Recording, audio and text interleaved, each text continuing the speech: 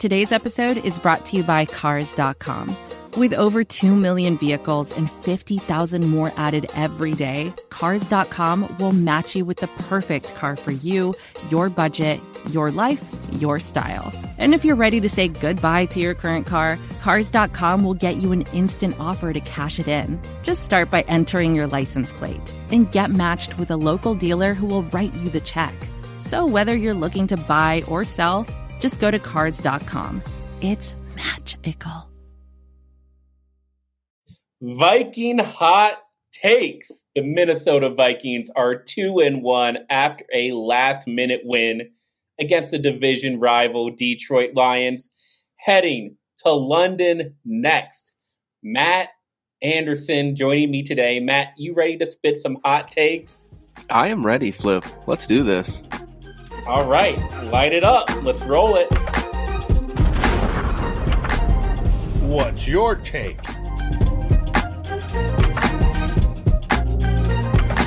Let's go a Viking on Viking Hot Takes.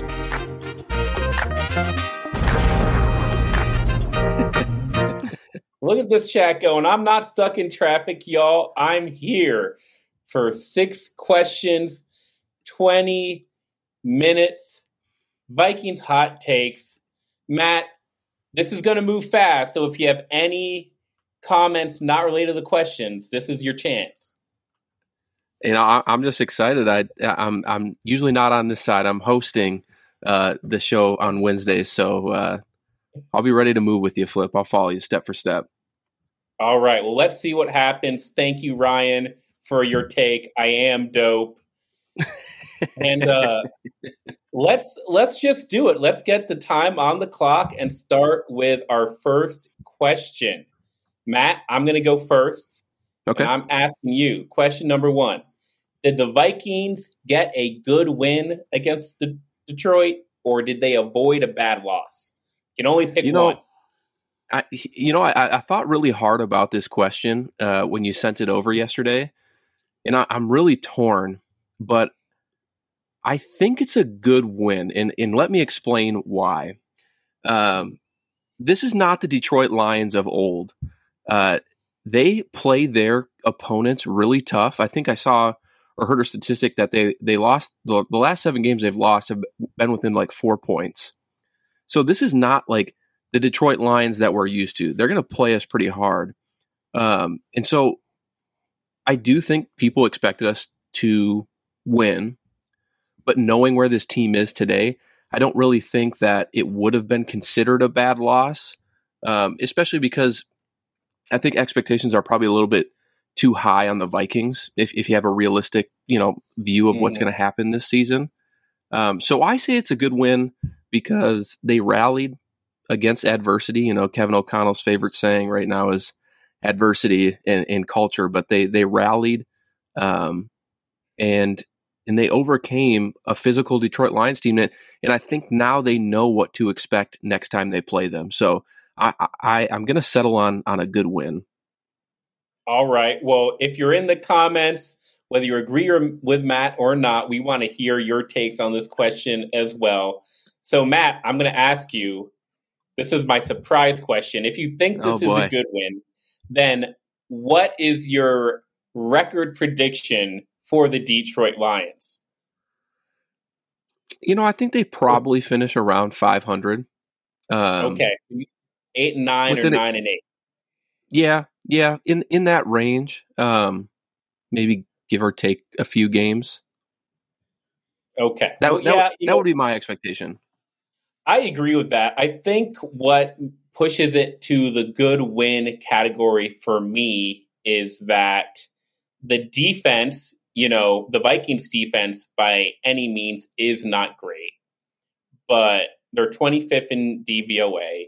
But they really found a way just to do enough to hold Detroit to 24 points after a pretty rough start to that game. And 24 points is the least amount of points that the Lions have scored in their first 3 games this season.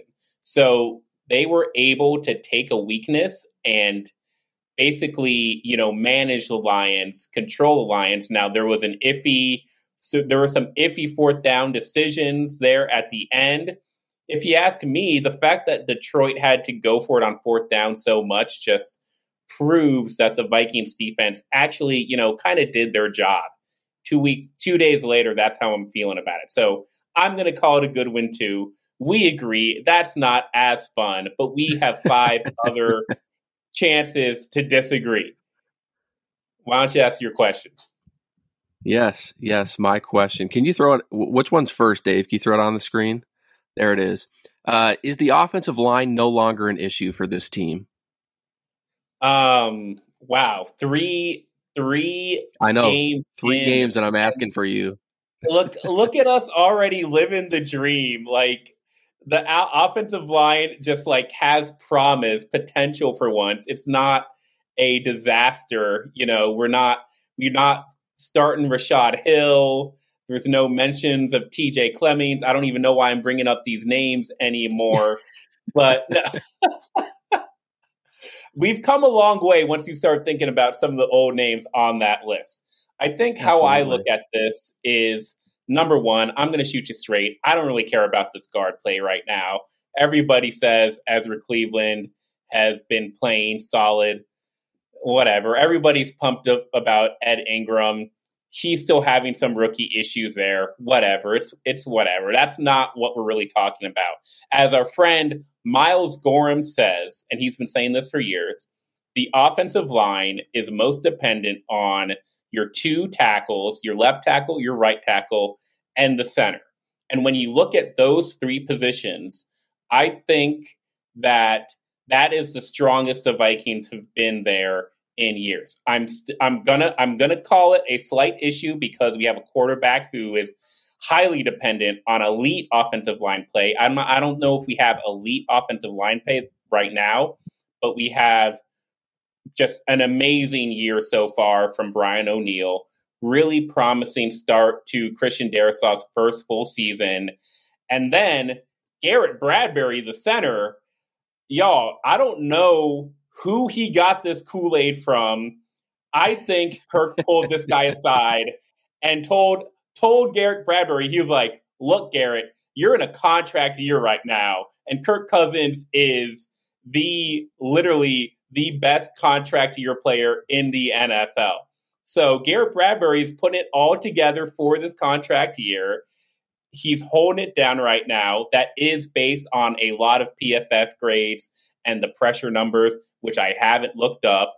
But it was nice to see them slow Detroit down, the Detroit defensive line down. Aiden Hutchinson didn't get anything.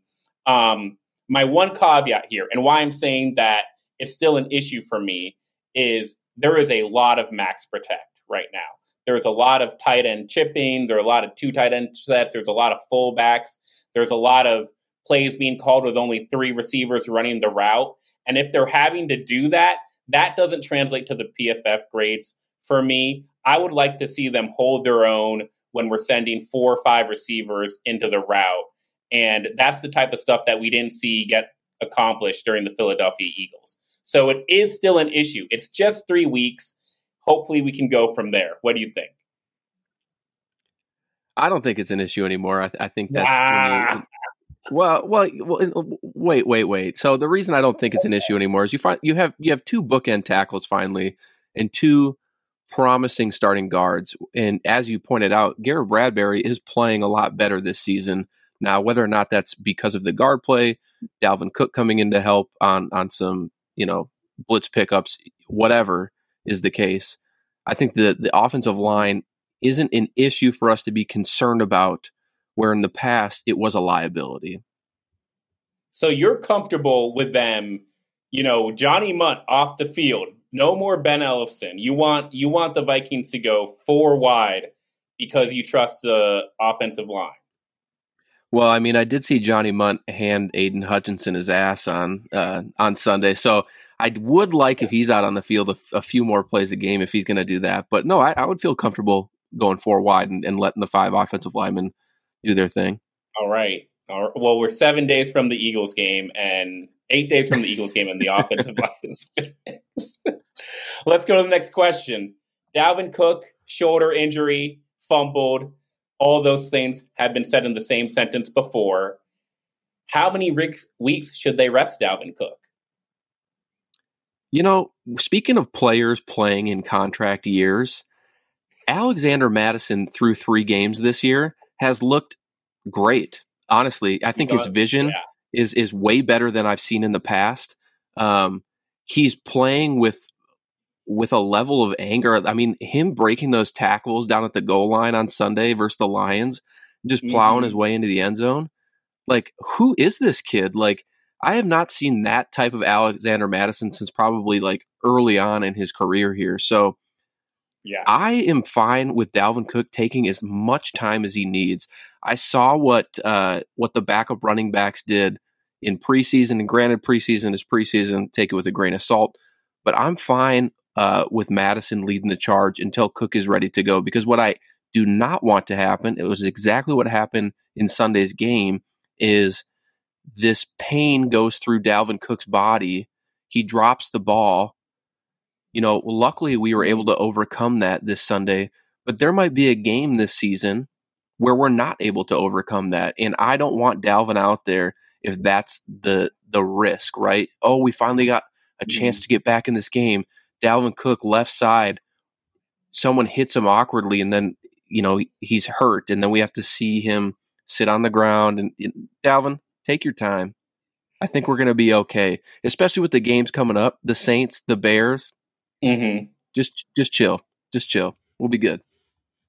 So I'm going to say, I agree with all that. They need to rest Dalvin Cook 14 weeks. 14 weeks. It's not even about, basically, if they don't make the playoffs, sure, trade him. Alex Mattison was that good, and I have full faith in Tyson Chandler and Kenny Nwangwu. We don't need this half strength Dalvin Cook center of the offense approach that we've seen it before. We've seen them trot Dalvin out there before it's too early. They don't just trot him out there. He's the focal point of the game plan. And then we end up, Dalvin, has a 19 carry, 60-yard game. The Vikings lose. I don't need that anymore. Either he's a focal point of the offense, or you just got to rest him until he can be that focal point again. And it wouldn't hurt to develop trust with some of these other running backs. 14 weeks. Dalvin Cook can take as much time as he needs, and we'll be okay. Rest Dalvin for 3 months. That's what I'm saying. All right, best, man. I'll go with you then. But I don't think it's going to take 14 weeks for him to come back. Fans agree. Old man Cook. That's what they're calling him. Oh my goodness. All right. Well, my second question for you here, Flip. What do you think about Kevin O'Connell's play calling so far through 3 games? Yeah, we talked about this a little on the post-game show. I think Kevin O'Connell has done a great job of designing plays for every player he has on his team on this offense. That is not the question. The question is, what do you think about Kevin O'Connell's play designs? The question is, what do you think about Kevin O'Connell's play calling?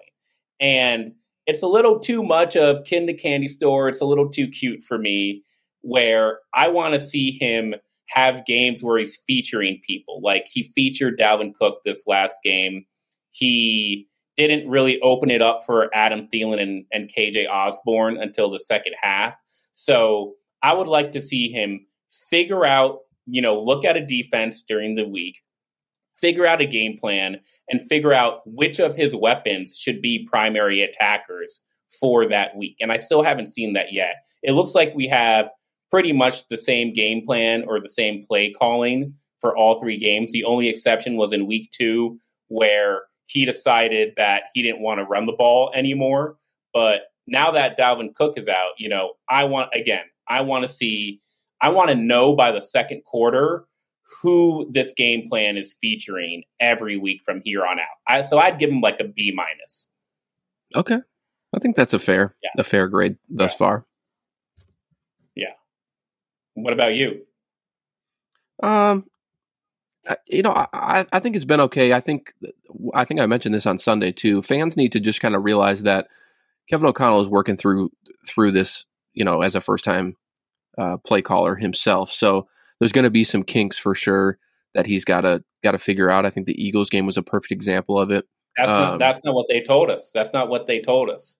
They told us this offense was going to be better, right? Just because he was in the building, right? I don't disagree with that. I mean, I am expecting more, but I think through 3 games I can be okay with it. Now let's revisit this in 3 weeks, and if it's still the same thing, then I think we have an issue. Yeah. All right. Final questions. 2 questions left. I'm going to ask Matt, why does 2022 feel so much like 2018? Well, so I saw this question, and I probably should have just messaged you, but I figured I'd get your thoughts on here. What is there like a certain aspect about this team that makes it feel like 2018? Because I'm having a hard time drawing comparisons other than the fact that, because I feel like the expectations were really high in 2018 with Kirk Cousins coming into the building. And I don't feel like the expectations should be super high this year. So that part for me is gone. The defense is quite different than what it was in 2018. I think everybody's kind of hitting their prime there, maybe coming down the hill a little bit when you think about people like Xavier Rhodes and whatnot back then. But yeah, I don't know. I'm having a hard time seeing the comparison. So you disagree with the question in general. You don't think it feels like 2018. Yeah. So here's yeah, go ahead. Here's why I think it feels like 2018. The defense is overrated. I think this defense is overrated, and we're starting to see pretty, it started with a pretty fearful look at this defense like, whoa, we may need some things here on the defensive side of the ball. And maybe this just isn't that 2015, 2017 type defense that we had. Number 2, new play caller in town who has promised immediate success. And we've seen up and down. We haven't seen that all put together right away. Okay. I think that we're still at the point we just talked about last question. That play calling could go either way. Kirk Cousins doesn't look remarkably better. And I don't see us using our best weapons on the offensive side of the ball. So 2018, we started 1-2-1. That should have been a 2-2 start, except for your boy Dan Carlson missed those field goals in overtime. For me to move away from this 2018 comparison, it's pretty easy. They just got to beat the Saints on Sunday. Yeah, I think that's fair. And now that you laid it out there, I can see the comparison. I think it's the new head coach thing for me, which is making it feel a little bit different. I think it's all about the expectations. But as far as like when you compare the play callers of D. Flippo and Kevin O'Connell, who are supposed to come in here and be these masterminds, so to speak, in through 3 weeks, we have not seen that. Yeah. Hey, we did not know the defense would be bad. I see y'all in the comments. Come on. Talking up Zadarius Smith, talking up Danielle Hunter's return, talking up Ryan's pushing us here. Hey, we don't got time for this, Ryan. Let's go to the next question. Well, you kind of already answered this question, but can we be optimistic about the Vikings defense? And you kind of put them on blast in the last question, but I'm curious to see your thoughts. I think we can be. So right now, the Vikings Vikings defense is 25th in the league in DVOA. They have an incredibly easy matchup in London. The Saints are basically the worst offense that we're going to have played, and they're the best defense. So I don't think we can be optimistic about this Vikings defense until I get a real look at Andrew Booth and Lewis Seen. Patrick Peterson doesn't look like he's going to have the speed that it takes to keep up with these wide receivers. Eric Kendricks looks great. Jordan Hicks holding his own, but the rest of the secondary is a mess. And I need Daniil Hunter to be dominant. I need Zadarius Smith to be dominant. I need the play calling to rely on and work through more of those players, more of our front seven, more of, not just the run game, but really the pass rush that was so terrible last year. And everybody said, look, it's because Daniil Hunter was out. It's because we had DJ Wanham and Everson Griffin for one game and just scrubs at defensive line. Well, now we have premium players, and we still have the same results. Jared Goff, clean pockets all day. Jalen Hurts, clean pockets. We got medium to average quarterbacks completing 80% of their passes through 3 quarters. So what's going to happen when we're going against, non-pouty Aaron Rodgers? What's going to happen when we're going against that Miami Dolphins offense? They're on the schedule. Josh Allen is on the schedule. We've got a lot of actual quarterbacks to play, and I'm worried. I'm going to go into those games scared. I'm not going to go into those games optimistic like we're going to be able to shut those guys down. We can't be optimistic. I agree with you. I think when you take a look here at the Vikings defense, what scares me the most is the lack of speed on that team or on that side of the ball. They're getting roasted in a lot of one-on-one matchups with the wide receivers. So I think there's potential, but Daniil Hunter and Zadarius Smith definitely for me need to step up. So optimistic, no. Serviceable, probably.